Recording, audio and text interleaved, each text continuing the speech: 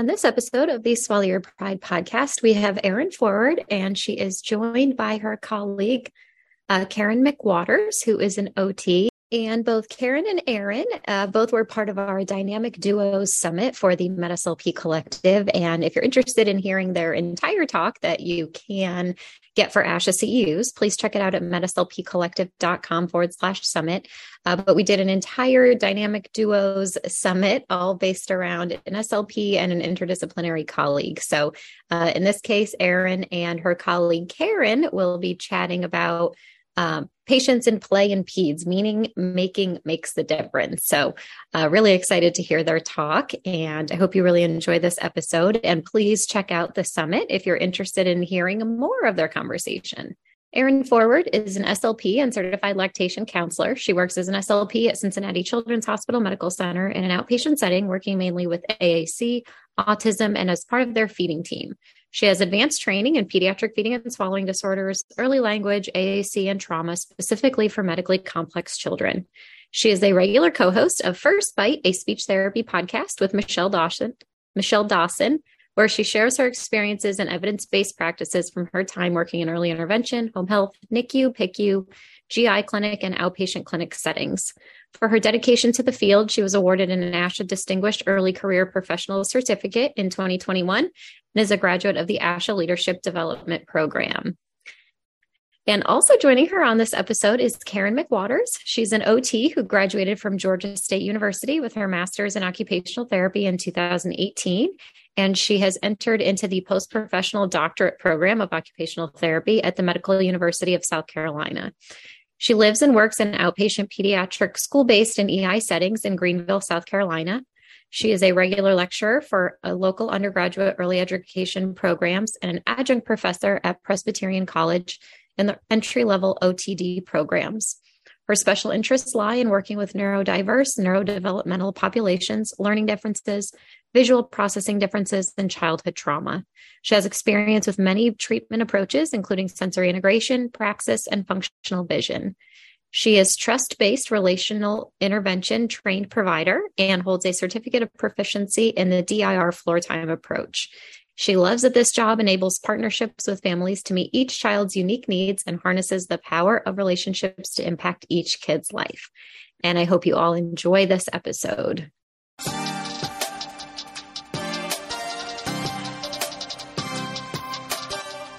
Welcome to the Swallow Your Pride podcast. I'm your host, Teresa Richard. I'm a board-certified specialist in swallowing and swallowing disorders and founder of the MedSLP Collective and MedSLP Education. This podcast is dedicated to delivering the latest evidence-based practice to medical SLPs everywhere, while also recognizing that medical SLPs everywhere are doing the best with what they've got. Whether you're a new clinician seeking tangible tools for therapy or a seasoned vet stuck in a rut, my goal is simple: to help you advance your practice without feeling overwhelmed or underappreciated. This means that together we'll build confidence, broaden your knowledge, and reignite your passion for our field. So if you're listening, I encourage you to swallow your pride and be open to new ideas, because at the end of the day, you and your patients deserve that kind of support. With that, let's dive in. Just a quick disclaimer that all statements and opinions expressed in this episode do not reflect on the organizations associated with the speakers and are their own opinions solely. Good morning, Karen and Erin. Yeah, it makes it easy. I just noticed that. Oh my gosh. Good morning, guys. All right. How are you guys doing this morning? We're good. Yeah. I tried to go to my favorite coffee shop, but the line was too long. So I was really upset. All the regulars. I was like, you guys aren't regulars. Why are you here? I know. Bummer. I know.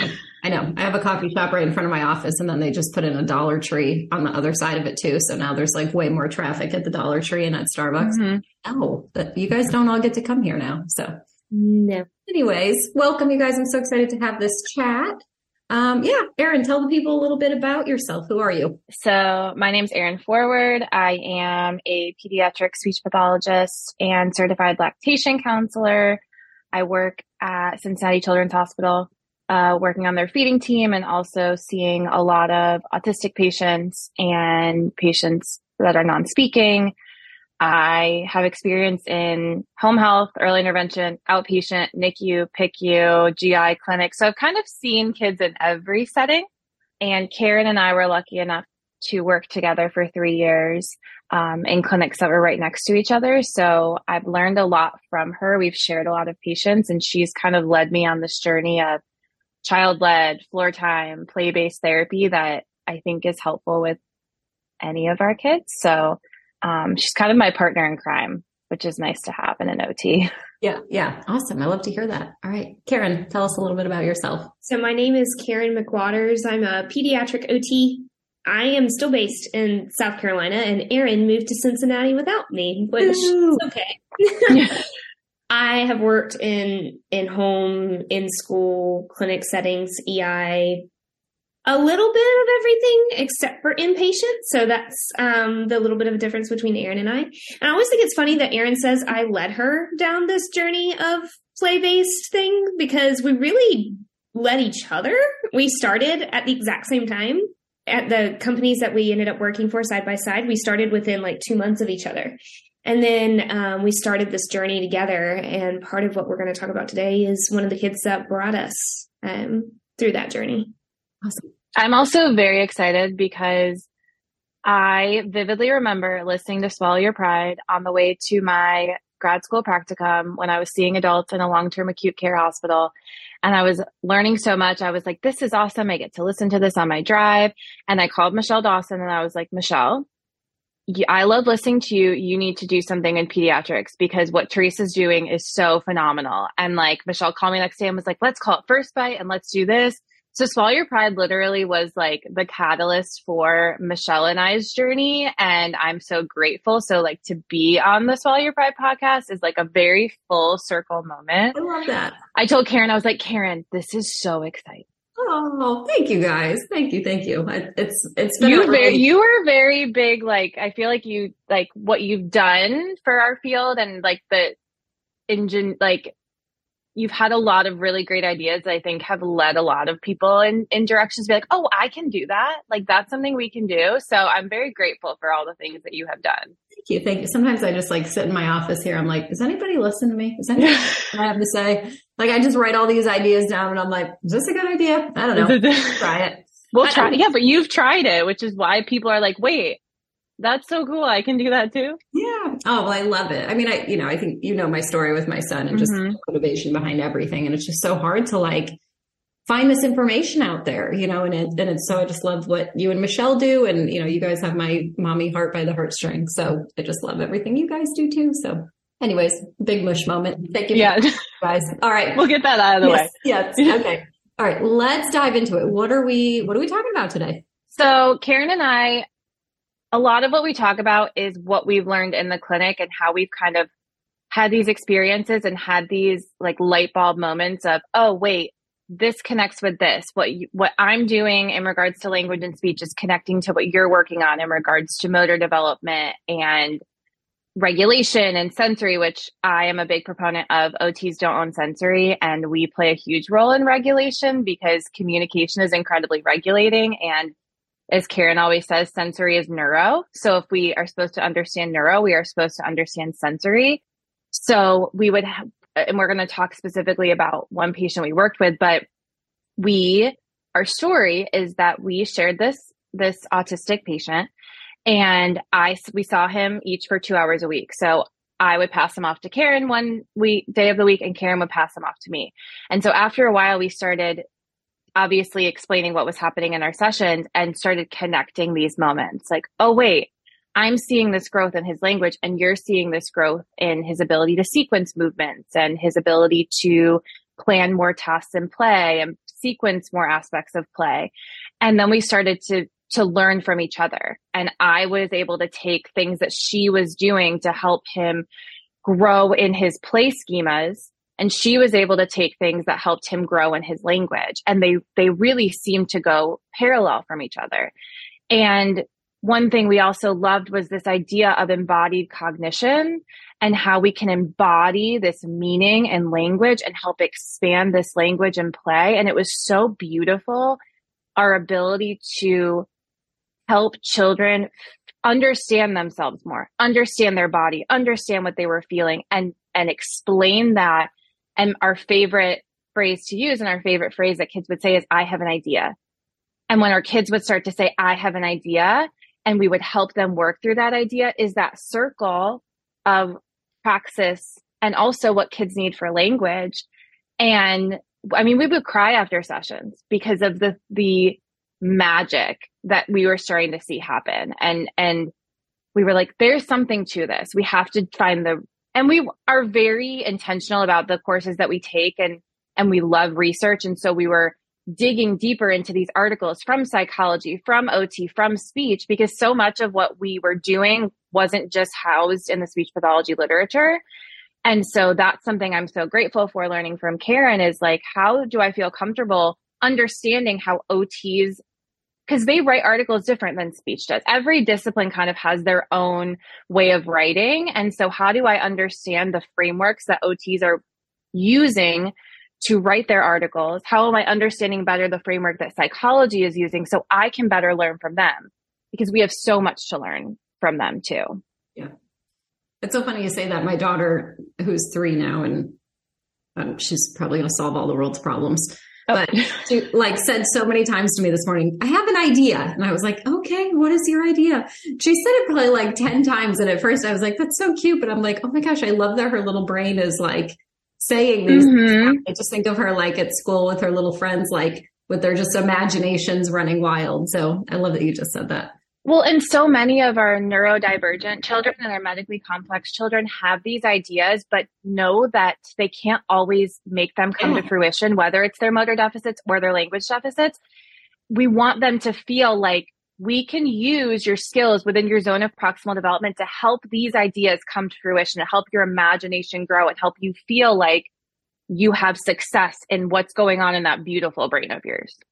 Very much like a Horton Hears the Who, a person's a person, no matter how small.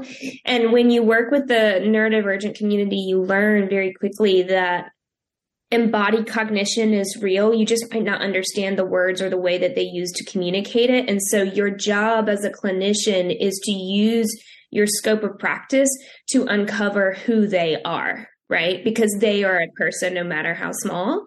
And so, you cannot do that alone, right? No one discipline has all of the answers. If they did, we would all be out of a job.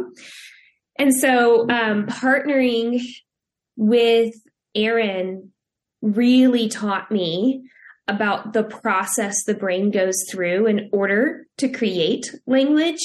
And then also taught me about just the role that language can really play, and that development and play is not separate from, nor is it the same thing as communication. They are the same, but also different. But then that means that my role as an occupational therapist, when I'm targeting play, is to know about that communication piece, right? Because that's such a key piece of that. I may not feel like it's my entire scope to focus on that, right? But it's my obligation to understand what is going into this play. If I'm going to target the occupation of play, then I need to know, what ingredients are in that alphabet soup, and also know how to work together, because if you are working separately, it makes such a big difference in a patient's care, and then also in family training. I mean, unified approach makes such a big difference. And Erin and I just had the privilege of being able to collaborate directly on a patient for 4 hours a week for a year and a half, right?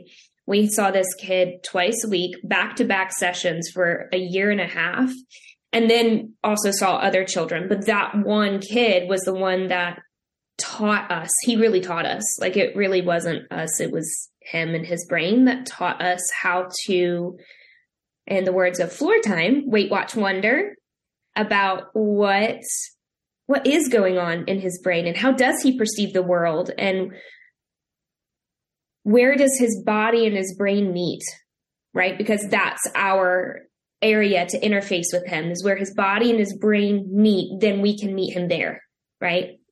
And it was so fun, and honestly an honor. Every kid we work with is honestly an honor to be able to see who they are, not just what they can do, right? Yeah.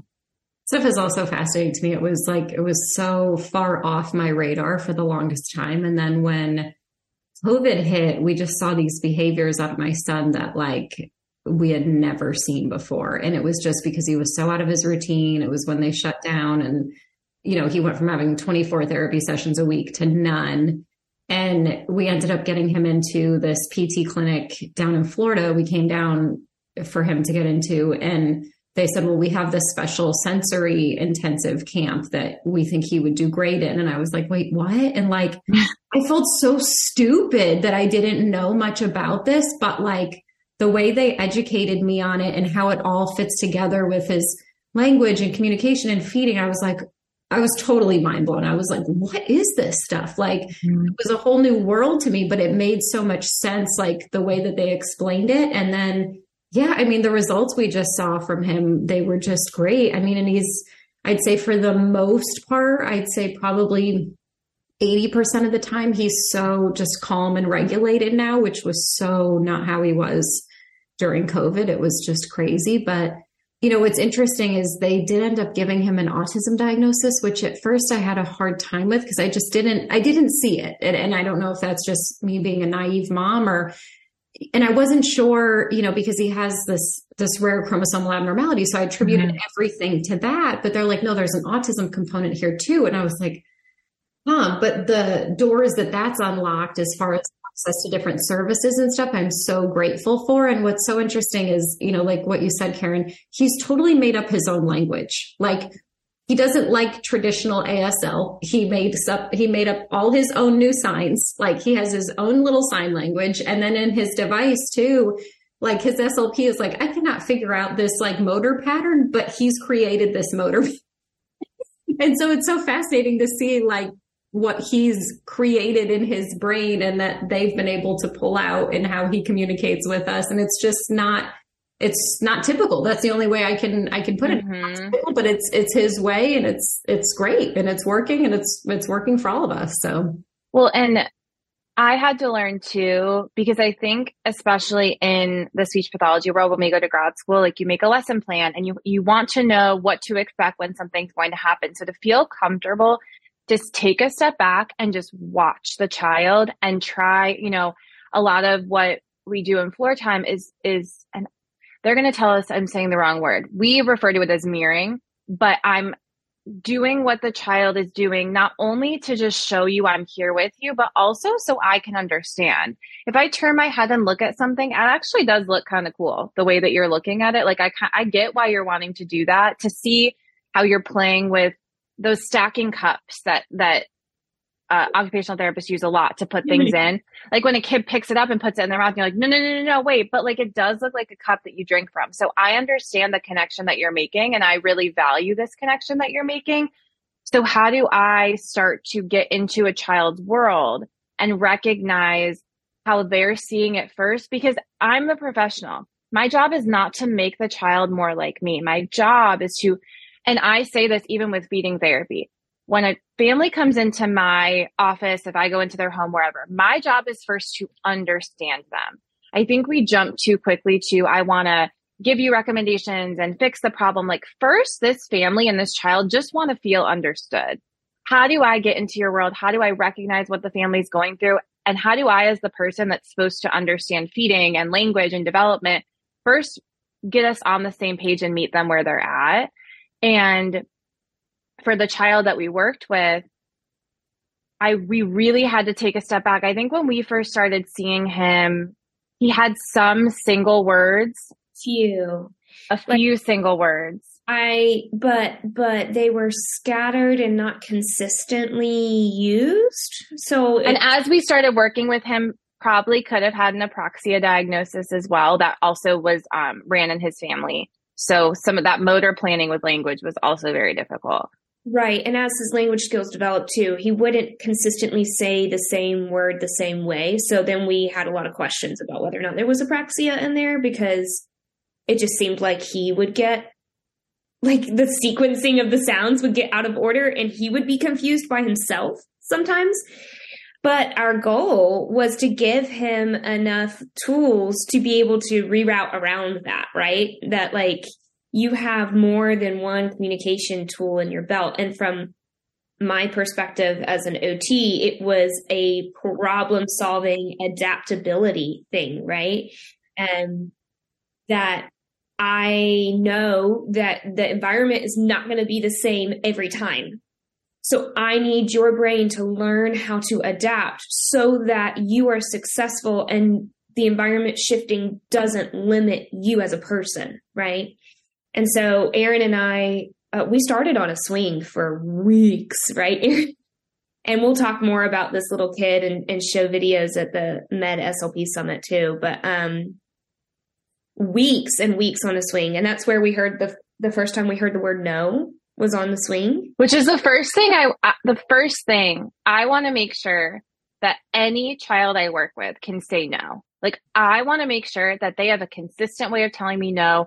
That's the most important thing, because I want to know where their boundaries are. And I'm so passionate about, especially our really medically complex children that have such little control over their bodies. Like, I'm going to be so receptive and pick up on these little communications that maybe them telling me no. And we know in communication, like especially with infants, their communication starts out as just these behaviors that aren't intentional. They're splaying their hands out. They're desatting, unfortunately, if they're feeding, because their body says this is too much. And we respond to it and build this attachment. And so for some of our kids, we have to think about going back to that place of when they were that young, from a sensory standpoint, from a language standpoint, to read these cues to help them understand you have control over your body. You can say no, and I'm going to value that because they deserve that just as much as anybody else. And so that's like number one, you tell me no and I respond to that. You might not always, kids don't always get whatever they want just because they say it, but I want you to know I heard you. And maybe the answer is, I heard you say no. This is why we're doing this, but they're going to know I heard that. Right. And then also that, like, just that development of like agency, that their communication has an impact on their environment. And the first way you learn that is by refusing, right? That no, I don't want that.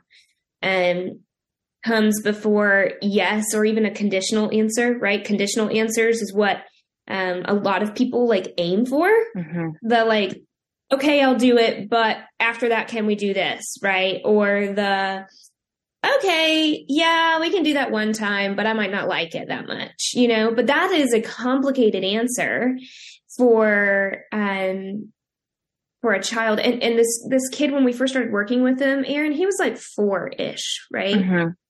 And so we had never heard the word no. And to be 4 years old and to have never been able to express to somebody when you don't want something consistently is tough. That is tough. That is 4 years of people doing things to you that you don't want to have happen and having no consistent way to express that. And so when we heard the word no, that was one of those win moments, right? And then from the swing, it just exploded. And Aaron is the first one to tell me this, well, to really teach me the difference between communication and language, because in the OT world, we don't really differentiate. I think we do in treatment, but we don't really spend as much time talking about like the difference between communication and language, right? And so this kid for years had been communicating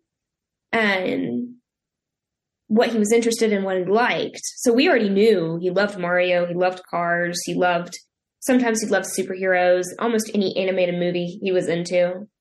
But we couldn't tell what he wanted to do unless we joined him there first, right? So from the swing and no, we just jumped into the world of cars and Lightning McQueen and transportation, and then moved our bodies a lot. There is some research that points to the fact that the vestibular system plays a role in your development of the sense of agency, and also a huge role in your language development as well. And so if that is not interdisciplinary collaboration, I don't know what is, because, OTs are famous for the swings. Yeah. So, we moved our bodies a lot. Mm-hmm. Right, Erin? Yeah, well, and I get kids right now from an EI perspective that have they're seeing me first because they have delayed language, delayed speech, but I watch them and they're either kids who are constantly moving their bodies because they don't know where their body is in space. So they're just trying to find boundaries. Those kids, they're sprinting around the clinic, climbing, jumping, twisting their, because they reach no threshold with their system. They're trying to feel regulated, but they can't get enough input to feel secure in their bodies. Or the kids who sit back, and because they know that they don't have the ideation or the motor skills to do something, they wait. So they don't have this language because they either haven't stopped their bodies to observe, or they haven't taken those own experiences to be able to have something happen and give meaning to it. Because the big thing that we talk about are some of the lectures we give are called meaning making. How do we create this play? And language is a symbol for meaning.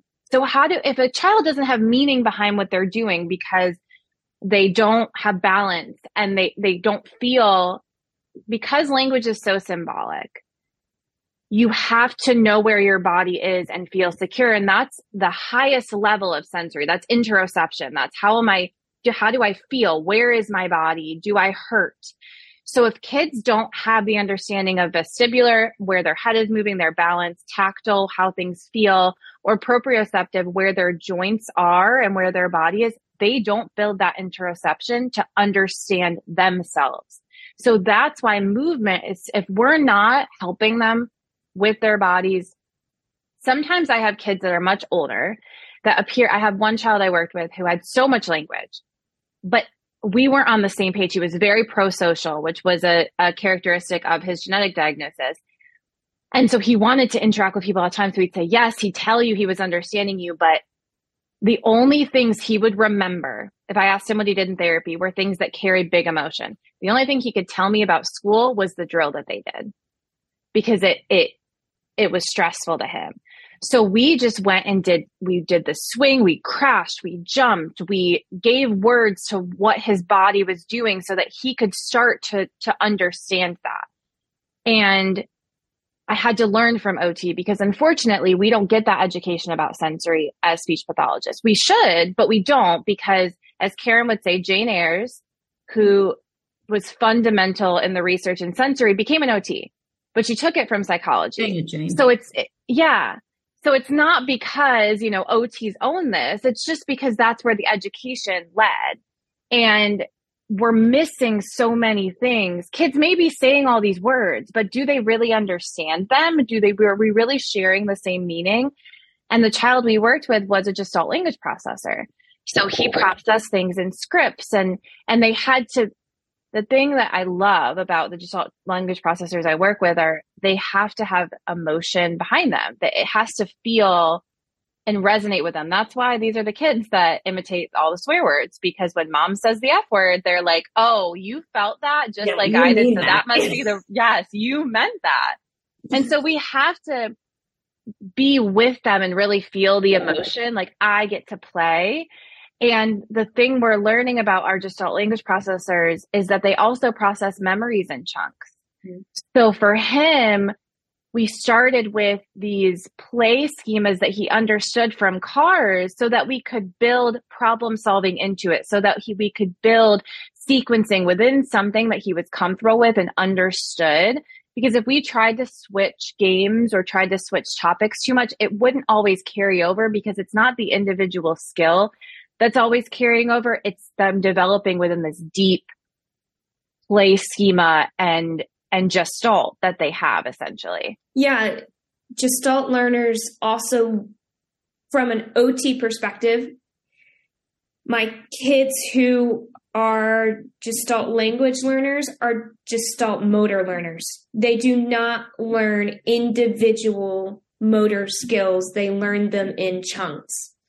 And there is some component of that's just the way all of our brains get wired, but some are more wired that way than others. So when you learn a motor task, you learn something called a motor synergy, right? Like when you go to reach for your coffee cup, you don't have to think about every angle of your hand and your arm to reach for that coffee cup, because you've done it so many times. You can adjust without really thinking. The challenge is, what if you had learned how to reach for one coffee cup and you couldn't tease apart all of your joints, right? And tell exactly what happened. Well, then if the cup changes, you don't know how to pick it up, right? So if your brain learns things in chunks and something changes, then it's hard for your brain to learn to adapt. So where Erin and I have jumped in together with kids is, okay, we'll join you in the chunk. And then we're going to help break that chunk up into its pieces so that you can adapt them, right? And we can use, and this is something we'll talk about again in the Mid-SLP Summit, if we think about a task and analyze the whole task, then we can identify commonalities in these activities that this kid is motivated by in order to understand what chunks are you processing, right? And then your job as a clinician is to say, all right, you got this. This is what you understand. So my next guess is to try it a little bit at a different angle and see what happens, right? Keep the chunks the same, change one thing until you can handle multiple things being changed about that task and understanding the differences and adapt to that. Mm-hmm. So, and that is just motor learning, just in a different way than the way that OTs even are taught about it. Mm-hmm. So it's been a real joy to be able to watch this kid that Erin and I treated together for so long. It was so clear in his case when that gestalt started to have more and more individual meanings paired with it, because his body started doing more individual things, and we could adapt it a little bit and he would join us there. So for example, one day we had been playing on the slide and he thought it was hilarious that he kept falling down the slide, and I would put my hand down from the top. He's trying to climb up. I'm at the top of the slide and he'd slide down and I'd be like, oh no, you fell down. Here, grab my hand. Oh, right. And so we've got some tactile support. We've got vestibular and prote because we're working against gravity. The angle of our head is changing. We're sliding up and down, and he's touching my hand, right? Tactile all over his body too, his feet on the slide, everything. He thinks it's hilarious, just starts cackling. So he keeps falling down, right? We probably did that for like an hour. And then the next time we came back, I was ready and I had a rope this time. So we started with my hand, throw him a rope, see if he can grab that and pull up, right? So that meaning of the word pull starts to get associated with the activity that we're doing, not just the materials, not just my hand, not just the rope. So then we swapped it out. What, Erin? We tried to use everything. A hula hoop. We tried to use a hula hoop. A pool noodle. And he's learning that different objects can do the same thing, that I don't just need one object. And so cognitively, we're building that idea that I can problem solve if I want to do one thing by using different objects. And that just expands his world from, wait, I only supposed to pull with my hand, but now these other objects that can blow his mind. He's like, okay, wait, let me expand on this in general. So I think we probably spent 3 or 4 hours of session time on that slide working on pull, right? And then once he got the idea of pull, we changed another component of that activity, right? We moved from the slide to a scooter board. And so now I'm pulling you and your body is moving, but the materials are different again, right? And it's got a different kind of meaning because now you're moving through space rather than in the same 10-foot space, right? Yeah. Area. And it's important to note the patience of that. Like, I had to learn a lot from Karen to give him time because he needs to understand this at a deep level. And I remember being the speech therapist that when something didn't work, I wanted to move on very quickly because I was like, wait, this isn't working. I need to try something else. But the thing that we recognize, especially in learning through floor time, is we're developing these problem solving skills, these bigger capacities of understanding. So it's not just we're teaching him the word pull, we're teaching him these problem solving ideas. We're teaching him affordances of objects. So it's not just the vocabulary. It's not just the motor pattern. And then that's going to carry over into other aspects when his brain starts to process it that way. So it seems like, wait, you spent 4 sessions on pull.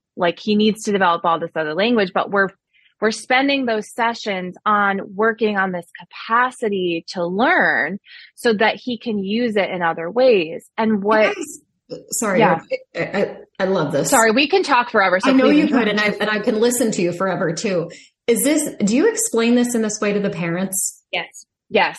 Gosh, because I feel like what you're saying now makes so much sense to some stuff. And Karen, I'm not going to lie, I fired a lot of OTs in my day with my son because I did not, I was like, what is this doing? But like, Karen's also a very fantastic occupational therapist. Like they're not all like Karen. Yeah. And I don't know, like now I'm just like, shoot, maybe they did know what they were doing, but they didn't. Like, I kept saying like, why are you doing this? What is this targeting? And I just wasn't getting enough. But they should be able to explain it. Right. Like, and I just was like, I should be able to explain what I'm doing to anybody and to understand the parents' understanding, to be able to bring it to where their level of understanding. Like in my brain, and this is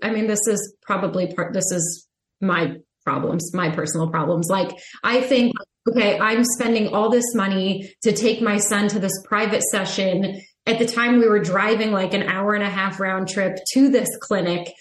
Like this is a lot of freaking time and a lot of freaking money for me to not understand why we're doing this and for me to not be seeing progress. Right. And like, I don't know if maybe they were doing the right things. Yeah. No, to be fair, Teresa, though, our job was not just do this in the session. Like our job was to pull in the parent and help them understand so they could carry it over, because what we're doing in an hour was not what was everything to him. It was mom seeing this. It was mom seeing his ideas and her being able to better understand him. So to be fair, if you weren't understanding it and you weren't able to carry it over, I don't think that's effective therapy at all. Yeah.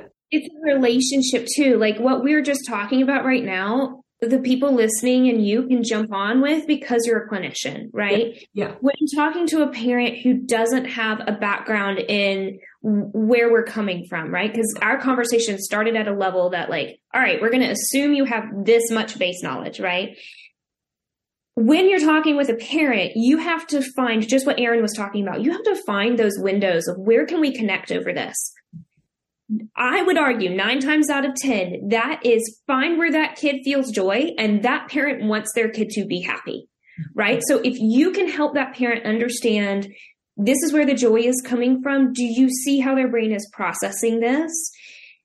Those little nuggets over time help the parent get to where we're talking about. I mean, most of the parents that Erin and I ended up working with can talk about this and understand where we're going, right? Yeah, I think it's why I have such a fantastic relationship with his team now, with everybody we have in place now, because like it's so informal and easy. Like they'll just text me something like, "Oh my gosh, you'll never believe what he did today. Like try doing this tonight. Let me know how it goes." And it's just, I'm like, "Oh my God, thank you so much for that." But like I understand what they're doing and why now, I think. And what's, you know, to your point, Karen, what's really interesting, and I try to figure this out all the time, but one of the things I always say to everybody is like, please, like if you didn't, what stinks is sometimes people will see like, profession, like, oh, you're an SLP. So like, I try to write that I'm not one on some of those forms, because I'll tell people like, please forget that I'm an SLP. Please, I'm a parent. Like I'm mom. Because what's so interesting is like my brain completely separates the two unless I try to merge them. Like my mom therapy brain does not operate the same way as my SLP brain. And like, sometimes I have to sit back and think like, okay, this does make sense. Like if I look at it from an SLP lens, but naturally it doesn't go there. It goes there just from like a mom brain lens. So like, I always just say, I'm like, talk to me like I'm a mom that knows nothing about the therapy world. Like, yeah, just, pretend I'm like a banker or something. I know nothing about therapy. Like, but I love that you've been able to do that, because the amount of times I even have conversations with parents who aren't therapists and I say, your job is to be this child's mom. Yeah.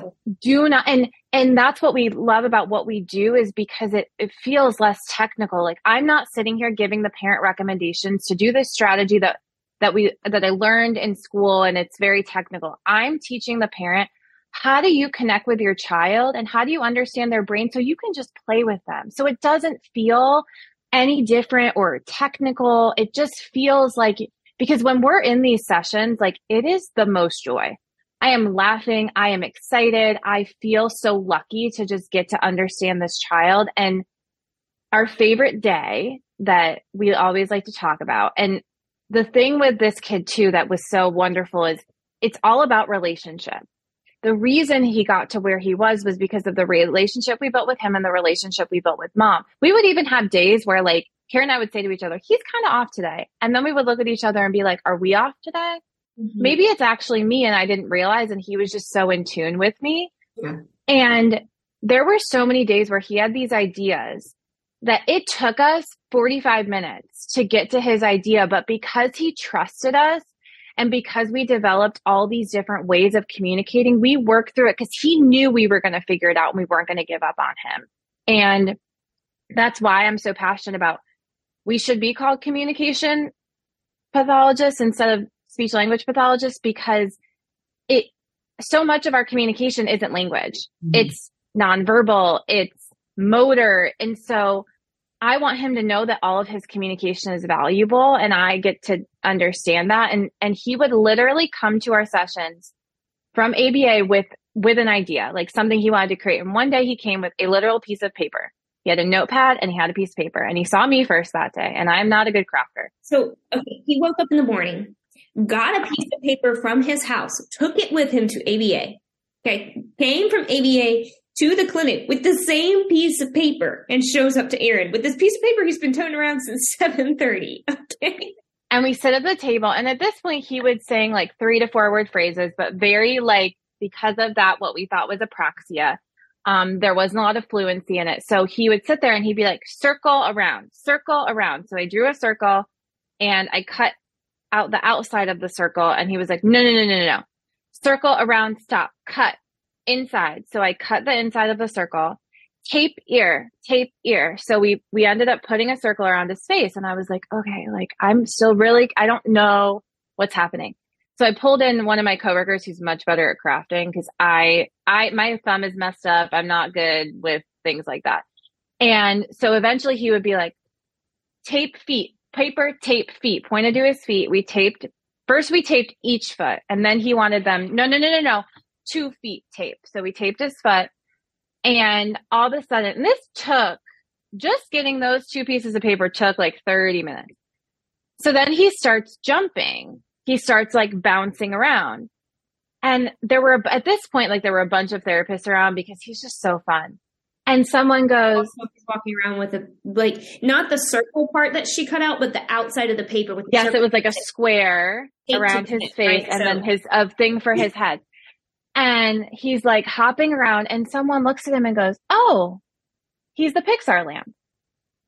So he saw the Pixar lamp and wanted to become the Pixar lamp, and had this idea that he could take this piece of paper and turn it into him embodying this character. And so he'd go boop, and he'd turn the light off, and he'd jump around, and he'd say light on, and boop. And so Karen saw this disaster of a craft, and I had passed him on to her. And I didn't have a kid at the end of the session, so we went over to the other clinic where she was at. And I'll let her tell you, then we turned it into this huge ideation. He just had, and this was the thing this is one of those things, again, I guess Horton, here's a who's my thing today, right? Like a person is a person, and a person has ideas. And so this was one of those days where he had like this giant idea that before he had no way of communicating to people. And then when he could get it out, it was just like, idea. We never planned therapy sessions because he planned them in his brain. And so he came over to OT that day, and I went, aha, I've got a big roll of paper. And he got so excited. I brought out this giant roll of paper. We end up wrapping him in paper and making this like giant tube for his head, so he really looks like the light. And then I had a flashlight at my desk, so he tells me to tape it in the middle, so he's got like a light bulb now over his face. And he looks at us and he goes, let's go over there. And I said, where? He goes, it's dark. So he started to play around with the idea of taking the Pixar lamp, which he had been jumping like the Pixar lamp this whole time, and really understanding what a lamp does, and goes into a dark place. He goes in this dark room and he goes, oh, wow. like with the light exploring this dark room. And we wrote the word Pixar out with blocks, and he jumped on top of the eye just like it does, so we really played around with the symbolic idea of what would it be like to be this lamp, right? What do you do, lamp? What is your function? How can you participate in a world as a lamp? And from that day on, that child became so adaptable. Like, he started to understand the world in a whole new way because he'd taken on a new perspective. He'd understood how objects can work, and then also how it was animated like a person, so it was just crazy to see his problem solving explode. But that day left Aaron and I in tears because it was so unique to see him use something. Because like I said at the beginning, any animated movie he was into, right? Lightning McQueen had been his thing for years at this point. So he'd watched this lamp jump on that eye for 6 years at this point. And that lamp had certain meaning and safety and security in it that then he wanted to embody, right? Because those movies were his safe place. These things had a lot of meaning to him. And so when he became the thing that had meaning and safety to him, all of a sudden, we were just in tears about how beautiful it is that he learned to become what was safe to himself. Mm-hmm.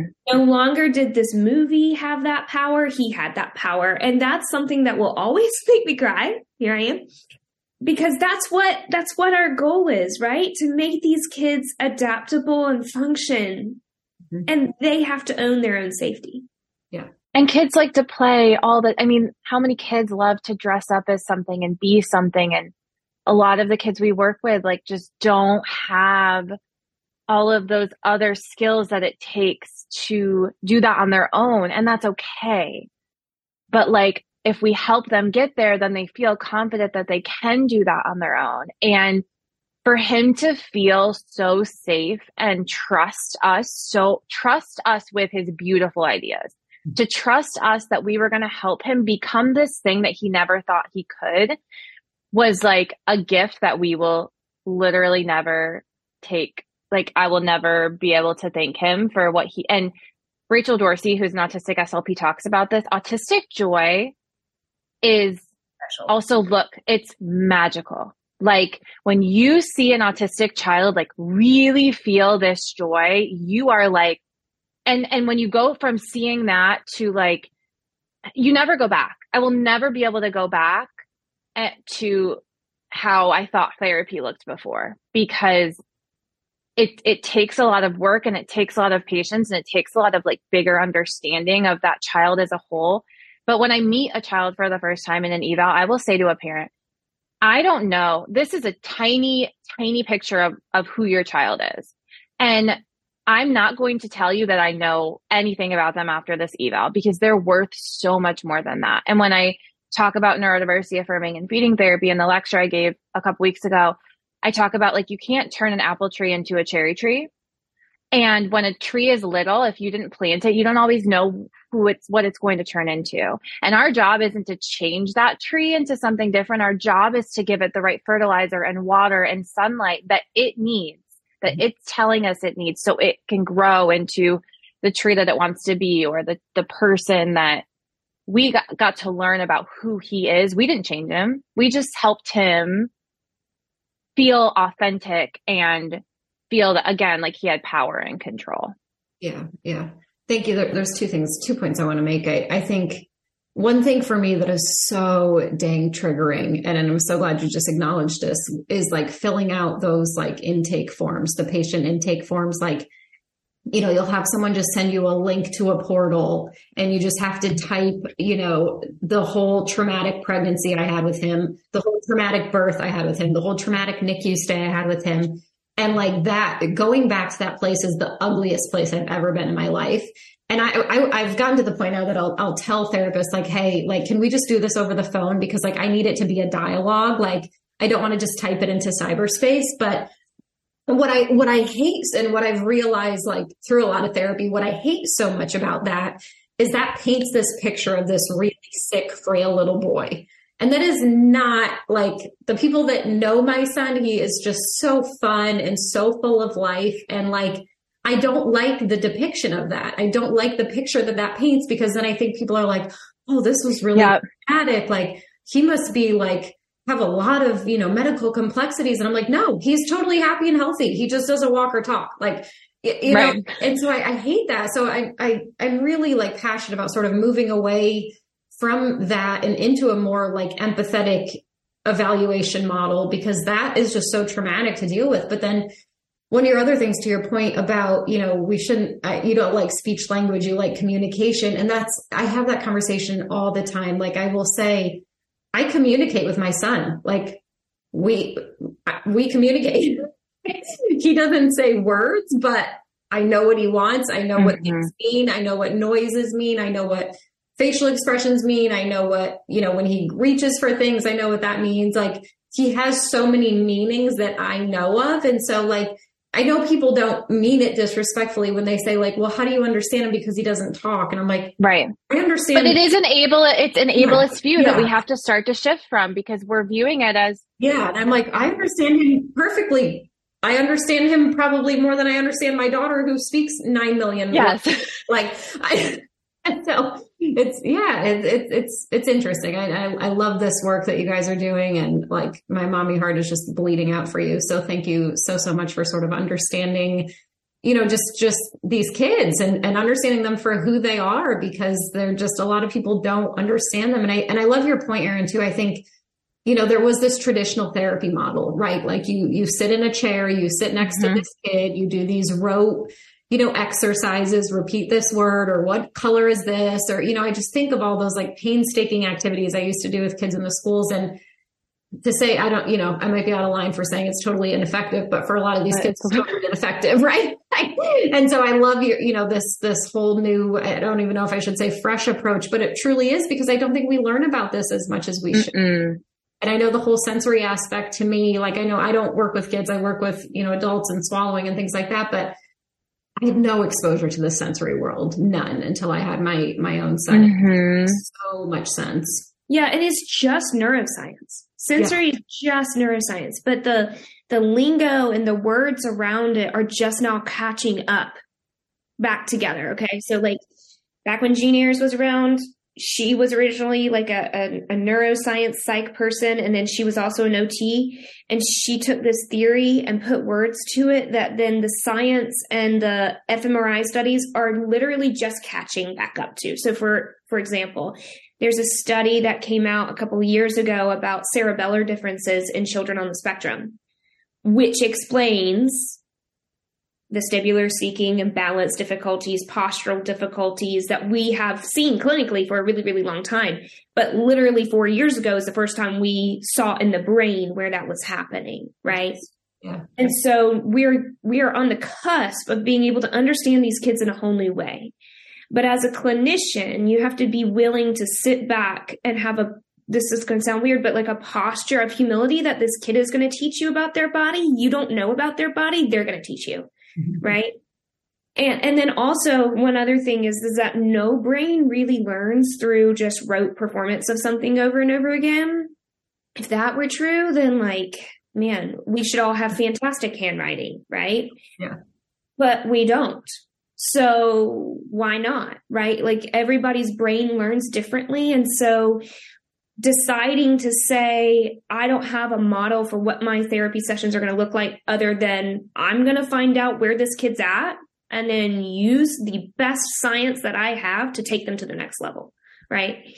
And then that requires continual learning and a lot of self-reflection, which is not always easy, especially as a therapist, to go out to a family and say, I messed up. Woo, that's hard. Right? Because that family's put a lot of trust in you, and to walk out there and be like, I messed up. I pushed them too hard today. Yeah. They're going to be mad at you on the way home, and I am sorry. Yeah. And honestly, those are some of like my most favorite therapists, the one that really just checked their ego at the door. And because my son's condition, there's only one of 9 cases of this condition in the world when he was first born. Now I think there's like 40.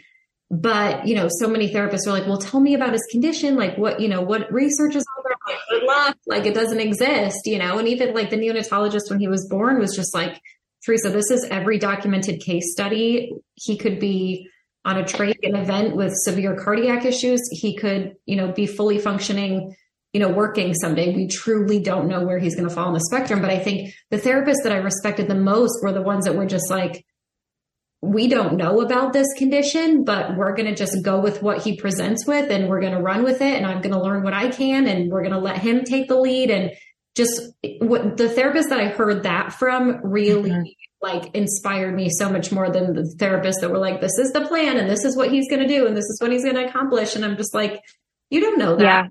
Yeah. Like, so, and that puts him in a box. That puts him in a box of these, like, and you talked about so much in filling out those forms. Yeah. We have to stop having these preconceived notions of what a child is going to look like and what their outcomes are, because I have seen the magic of working with kids is like, I have seen kids develop in ways that like I never would have imagined. I presume competence and I never assume they can't do something because they're going to show me. And like you said, we have so many kids with these diagnoses that we've never heard of. So what do? We watch them. We learn about them. We're not going to have all the answers. And I would rather it be that way so that they can guide us and they can show us where they are. And all you do is work within their zone of proximal development. I push you a little bit and see where you are, but I build relationship first and I let you trust me first, because if I'm trying to challenge you and we have no relationship, like we're not getting anywhere. Kids deserve to have trust and they deserve to feel safe. And so that's our number one thing too, that I want people to take is like, it's okay to spend time building relationship first. You're a good therapist for doing that because it may take a while to see progress, but you're not going to get anywhere if you don't. And with the parent, with the caregiver, like both, because our job is to help the caregiver see things in their child that unfortunately they might not have been able to see because their focus and all they heard was the things their child couldn't do. So when I'm in that session, I'm saying, look at how he looks at you and connects with you. It's so wonderful that you guys have this relationship. And I'm telling them all these positive things I'm seeing, because you may think they know that, but they still need to hear that because they've heard so much that's not that for so long. And so that's very important. Yeah. Thank you for harping on that point, because I think what's interesting is like my son, if he loves you, he loves you. If he doesn't like you, he will not do a dang thing for you. And we call him that he's in potato mode. Like, and so it's interesting. We just had to switch. One of the PTs had to go out for a little while, took a leave of absence. So we brought in a new PT and, you know, she's like, I think he's going to love the new PT. And so the PT brought in a new OT. And the OT said to me, how do I establish rapport with him? Like what really makes him work? And I'm like, that's not something I can answer for you. I said, to be honest, he's a tough kid to crack, but when you crack him, he loves you to pieces. I said, but if you can't crack him, if you can't establish that rapport with him, he will not do a dang thing for you. And I can't convince him otherwise. Like, and that's just honestly the best honest truth I can give, because the therapist that he trusts and he has that rapport with, he does amazing things with. And then there's others that we've had to just say, like, this isn't a good fit. He doesn't feel safe with you. And I can't tell you why that is. I don't know if you haven't established that, if there's something that he feels is off, but he will not do a dang thing for some of those things. And there's room too, because certain personalities click together and some don't. Yeah. It may not always be. I mean, there are some kids that on my caseload, I'm like, oh yeah, we're jiving. And other kids, I'm like, I can make this work, but it is work for both of us. Right. And so there is some room. You have to balance am I the best fit for you? And the like, self-reflection of what can I do to do this better, right? Because just because something isn't easy doesn't mean that you need to pass that kid off to a different therapist, right? Yeah. It may mean that this kid is on your caseload for you to learn something, right? And for you to take that lesson and apply it to become a better therapist. Yeah. On the other hand, sometimes there is room for like, this fit isn't as good, and I think I know who would be a better fit, right? I will say he had one therapist that he was like, this isn't going to go well. Like, and I was like, this is not going to go well. Like, I might as well start looking for another one already. And she proved me wrong within like a few weeks. she sent me this email, like he did all this stuff. And then I happened to see her at drop off one day and he was so excited. He like went right into his device and started talking. And I was like, oh my God, I was like, dang it, buddy. Like you proved me wrong with this one. But like, I'm glad that I gave, I let him show me, I didn't just go and fire this person because I thought it wasn't a good fit, but yeah, this is a whole, like, it's a whole journey in real, like self-reflection. Yeah. On both ends. So yeah. Yeah, it is a journey and it is self-reflection and it can be beautiful, but it just requires, honestly, it requires all of the team to do that, right? Yeah.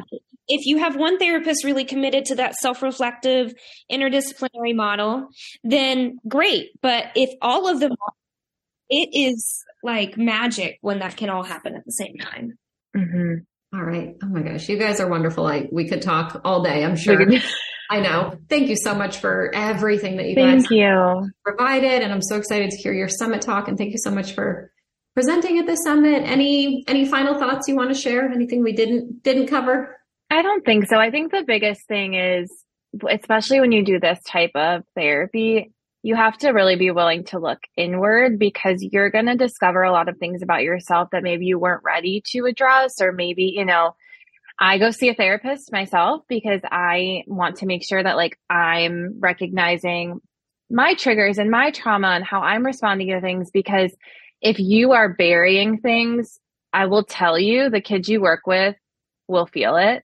They're very in tune. And so sometimes something happens in the session, you're like, wait, why did that affect me? And that's okay. It's really, we work with kids and I'm an empath. So like, I feel things that like, I can't, you can't always control that. And so recognizing, always taking time to be like, what could I have done? Or sometimes maybe it's just not the right fit and it's not my fault. And so I love, Teresa, that you recognize too when it's not the right fit and advocate for your son. Cause I can tell you there's so many kids where like, I keep trying to make it work. Yeah. And sometimes I like can tell the parent doesn't really feel I'm a fit. And I try to have that conversation, but they don't feel that they have the agency to say, you know what, let's see if we can find somebody else. It's nothing wrong with either party. It's just not always, not always the right fit. So give yourself grace and just take your time. Like we're always learning, and just starting on this journey is a great step.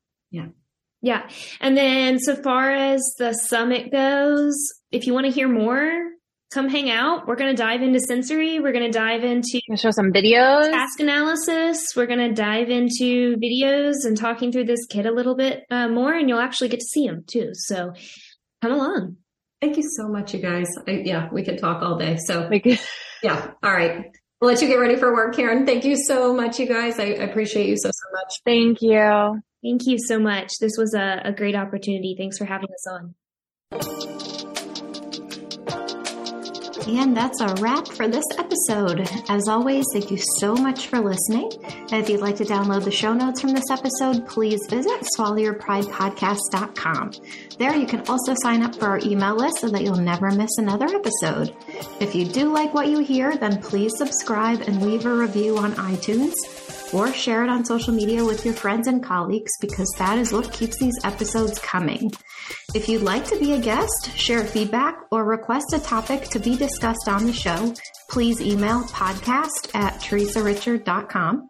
Thank you so much for listening, and we'll catch you next week.